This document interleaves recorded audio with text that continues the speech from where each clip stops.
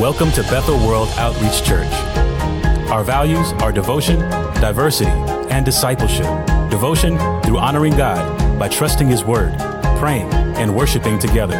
Diversity by embracing God's heart for every nation. And discipleship by helping others follow Jesus. So join us as we're reaching a city to touch the world. I have something to confess that might be something that's consistent in your life as it's consistent in mine, but I wish that it wasn't. There are people in my life, around my life, every day or weekly, who I just don't see. They're present with me. They're invisible. They're doing work for me, but they're invisible. They're doing work with me, but they're invisible. Sometimes my own life is so all-consuming that when I interact with other people, I only see such the surface that I can't see their need. I can't see what they've done. They might as well not have been there because it was of no note to me. Now, I'm sure that you're not as bad as I am, and you know the name of the person who cuts your lawn. You know what's going on in their life. You know your favorite Starbucks barista. You know the young lady or young man who's checking your groceries out. You know all of the people on the security team or the reception area or some coworkers down the next cubicle. Or perhaps you're like me, that in the busyness of your life, people, image bearers of Christ, become invisible. You know, there are, according to statisticians, there are over 1 billion people who we consider completely invisible because they have no nationality, no citizenship, no identification, so forth and so on. How terrible it is to live in a world where no one knows your name. What's that show? I just thought about it, where everybody knows. What's that? How'd it go?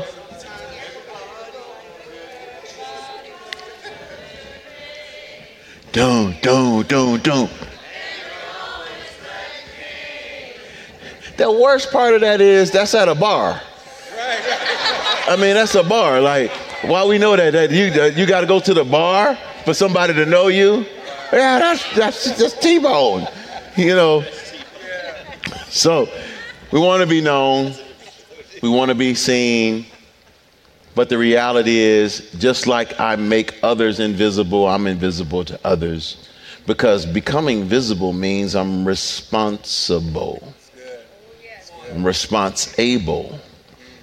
What I love about Jesus and the text we're going to do today is that he dispels the myth that we're all invisible, which makes us dispensable. And let's look at Matthew 26. We're going to go to the 6th verse. When you have it, say amen. How many brought your own Bible to church today? Let me just see. Y'all, ooh, yeah. Y'all. Well, I was about to say y'all real Christians, but then that makes the people who didn't bring their Bible feel like they not real. Just because you brought your phone, baby. I brought my Bible. You could have held my Bible. I brought my Bible to church. I know, Dave, you bring your Bible. Dave, you always have your Bible. You becoming like the rest of the Gentiles. I couldn't help it. I'm sorry. And Dave writes in his Bible, and that's okay. He told me that's okay to write in the Bible. That's okay.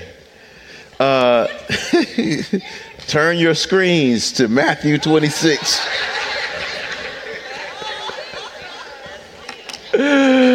Ready, read.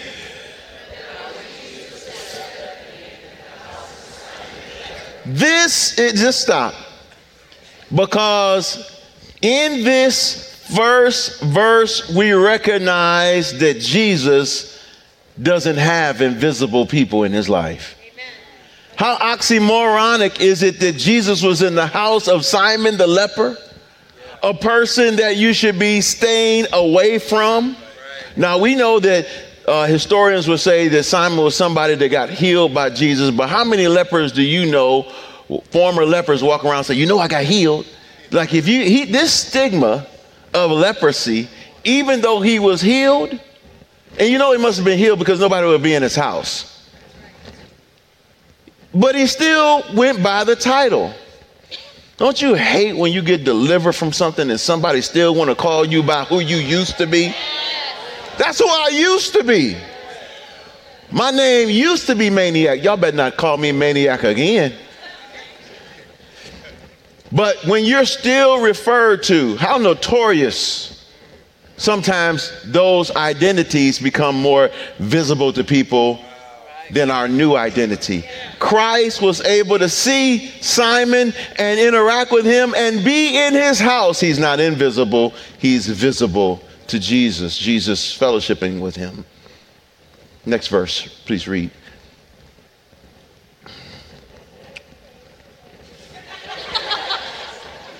And a woman, it's going to come on the screen.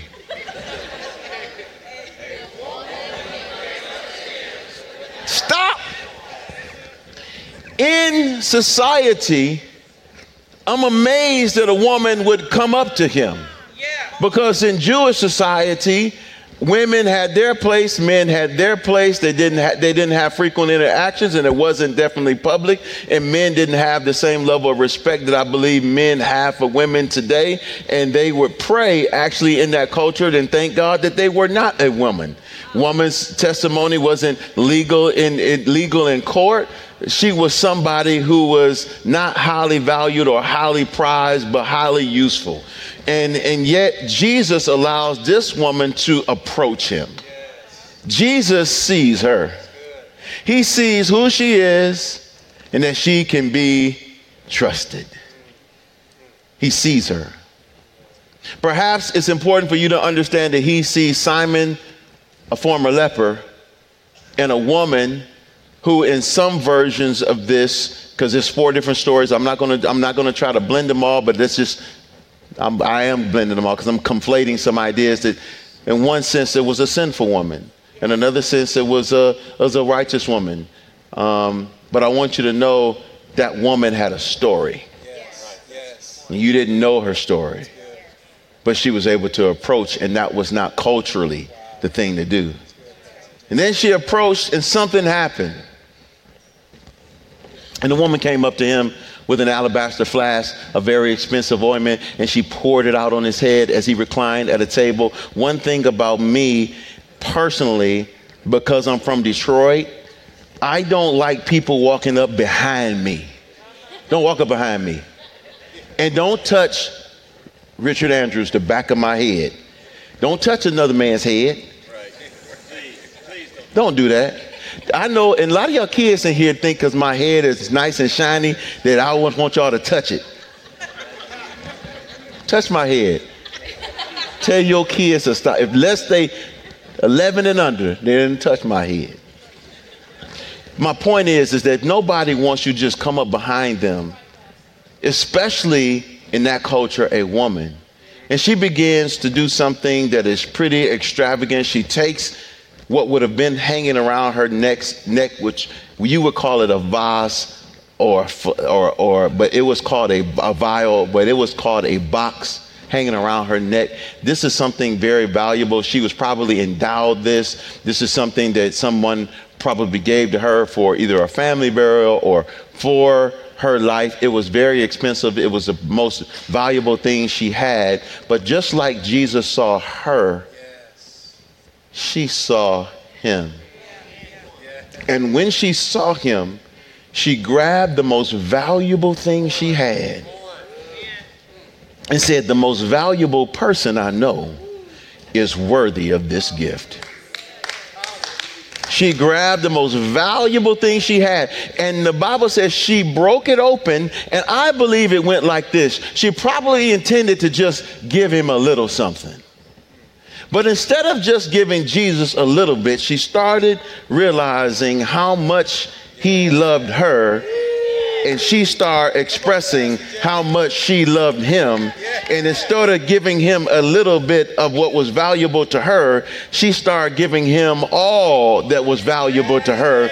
And she began to pour it on his head and then smear it all over his head and began to rub it in. And the thing I love about her worship is that, and her giving, is that it was definitely from the heart, but it was mindless. She was thinking more about who he was than what she had.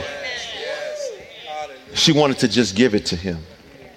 Now, if you came to a Wednesday night Bible study last night, and last Wednesday, I was teaching. I want you to come this Wednesday. It's great teaching. You need to hear about it. I tell stories that I don't tell on Sunday morning. I told a particular story last Wednesday about when I first came to this city with all of my degrees and everything, and I had gotten laid off from my job, and I found myself doing a job selling perfume on the streets, bootleg, Cool Water, Sunflowers, Obsession, Curb, and I had a little satchel bag, and I would wear my whole suit, Pastor Ricky, and I would put it in the bag, and I would walk around the beauty shops and salons. I got some cool water. I want some cool water. That was a low time in my life. One day I sold so much, you sell 21 bottles in a day, they make you a rhino. And I came home, I was crying. I said, Debbie, I'm a rhino. Anyway, I learned, Pastor Dave, I learned about fragrances. A lot of you, probably the most inexpensive one is the little toilet. That's going to last you 15 minutes to an hour. You got to spray like 20 sprays. Then, you can get a cologne.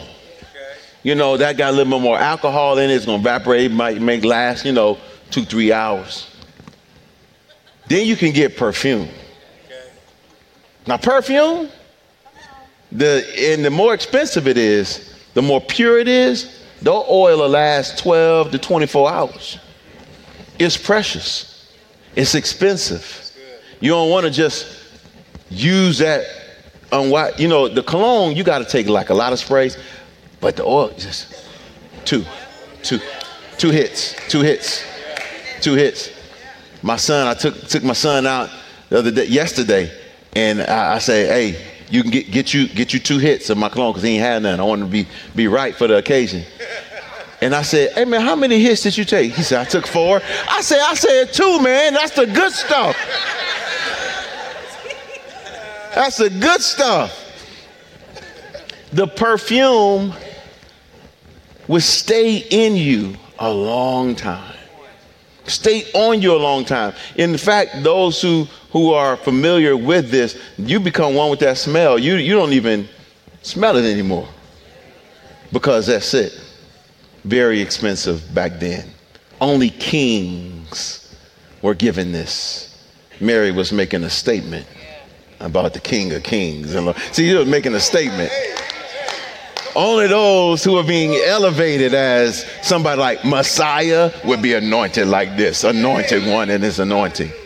See, he sees you.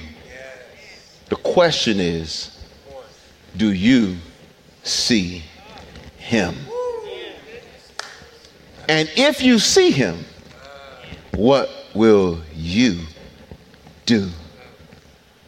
What's up for grabs in your life? Let's look at that next verse. Watch this. Read this out loud. Ready? Read.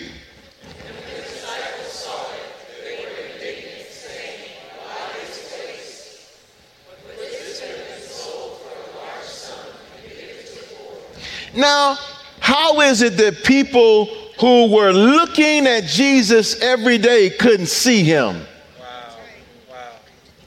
How come if Jesus saw them and they saw him that they weren't doing what he was doing? In fact, they were getting angry at what is done.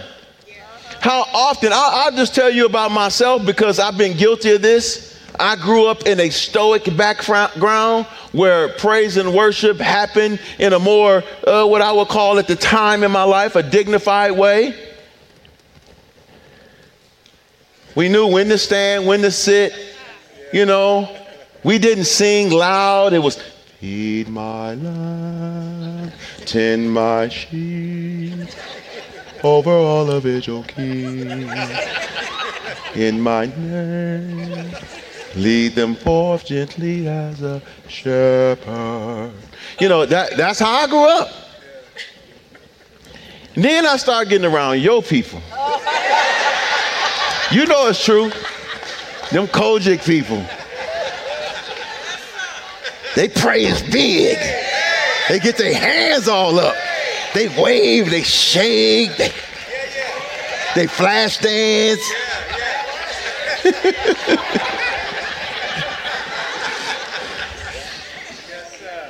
And at first, I thought to myself, how offensive is this? No, I did. I went to a prayer meeting and I was thinking, how can people pray? They're so loud. You can't hear yourself think. I'm trying to talk to Jesus and hallelujah, glory. Oh Lord, please. I just sat up in my seat. I thought we was getting on. We had the things when I was growing up, you know, you pull out what you call those, the kneelers. Yeah, the kneeling, you pull it out and you're really having a moment with the Lord. These people going loud.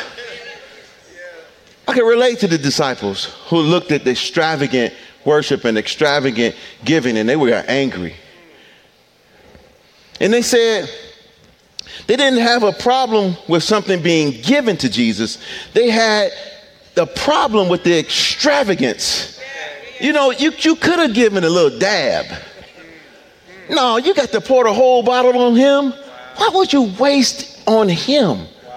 Why would you waste your time? Why would you waste your treasure? Why would you waste your talent? Do you know the enemy is asking you these questions all day long? He's asking you this question. Why are you wasting your time at the church? Why are you wasting your time on the outreach? When I first got to this city, people were offering me churches and everything. And I said, Lord, I'm going to go to the inner city. And every time people would come to me and say, why are you wasting your time at Salama Ministries, Pastor Darrell and Stephanie? Why are you wasting your time with those people? Don't you know how talented you are? Don't you know how much money you can make? Wow. And then, but you know, that's a spirit. It's not just to the down and out. It can happen to the up and out. When Debbie and I were being asked to be pastors of this church, we were in the middle of a multi-million-dollar deal that involved a movie and everything. It's the kind of deal that sets you for life, like where you don't worry, like you retire after the deal. And then the man said, you need to leave that church. He said, how can what you're going to do at that church compare to all you can do here? And what a waste. Your life would be a waste, but he sees you. And he takes his gifts and he dispenses them for his people because he sees you. So if he sees you, do you see him? And if you see him, what will you do? Now, what they did is say it's a waste. It's a waste of time. It's a waste of resources. And that reckless spirit of Judas, that's who voiced it, who was constantly helping himself to the Lord's money. He was okay with it being spent the way he wanted, but he thought, man, she gave up my cut. I could have had a little something right there. Givers, I'm going to say that, Holy Ghost, yeah. Givers don't complain, and complainers don't give.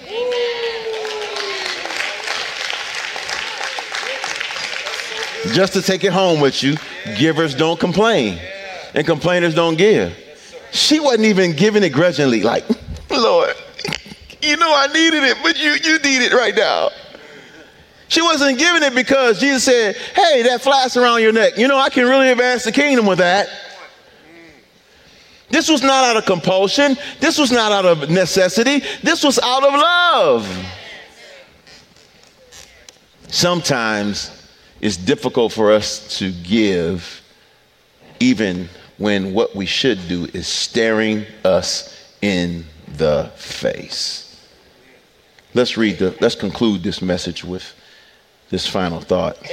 Matthew 26:10. And I'm going to give you a little context.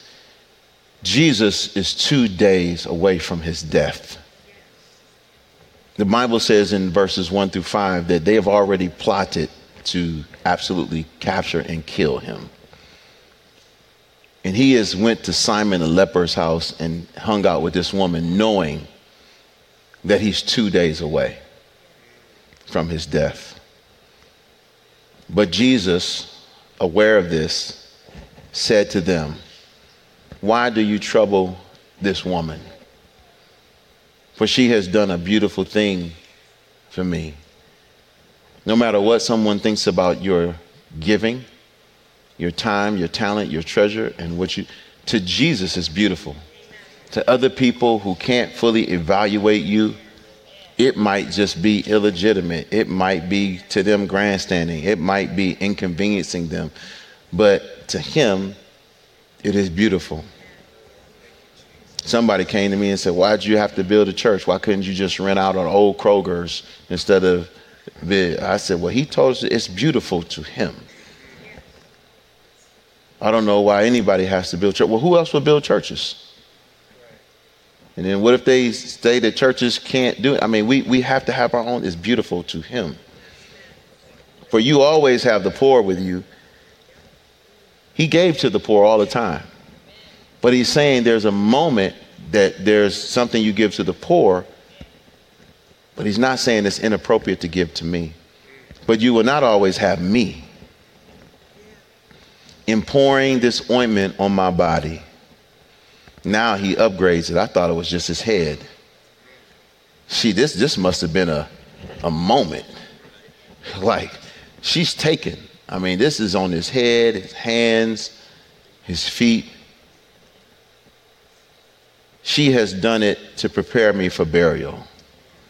I don't know if it was God the Father or the Holy Spirit, whoever gave her a revelation of what was going on. I don't know if he maybe fully had a revelation. But God was saying, this is preparing me for my burial. That means that every time he was whipped, he smelled the perfume.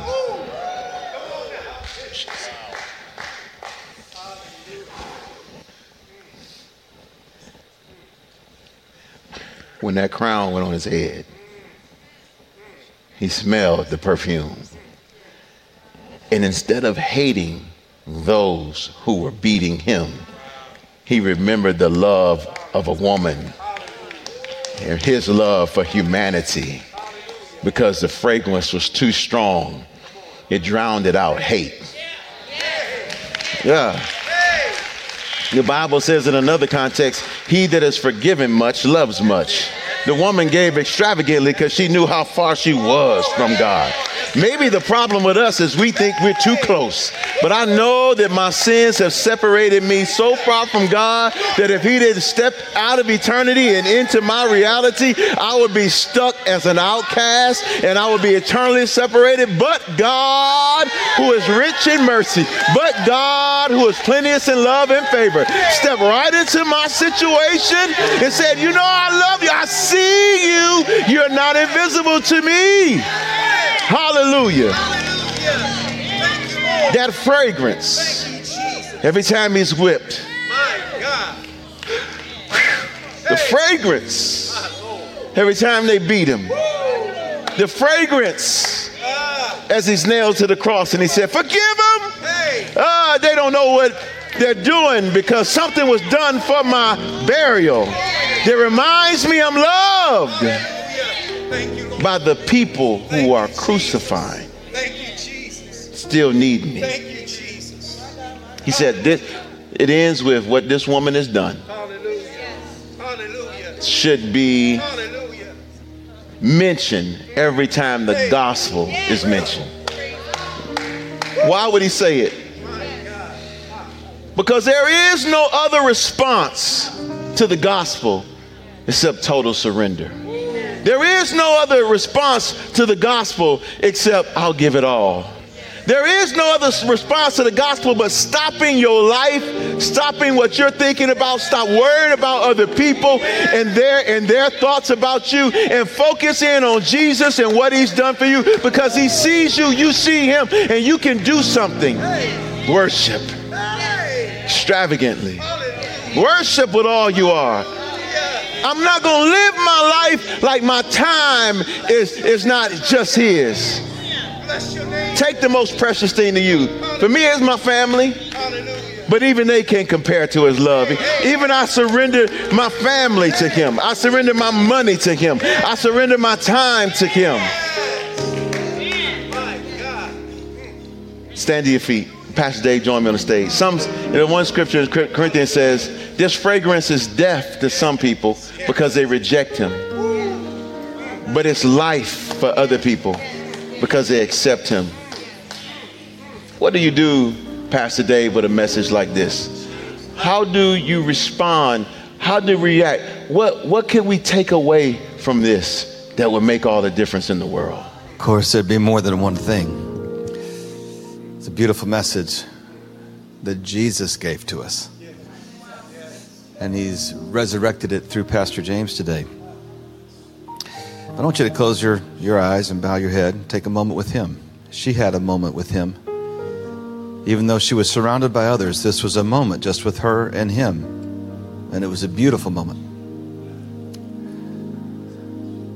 I want you to ask him if there's anything you have that you could give to him as an extravagant gift.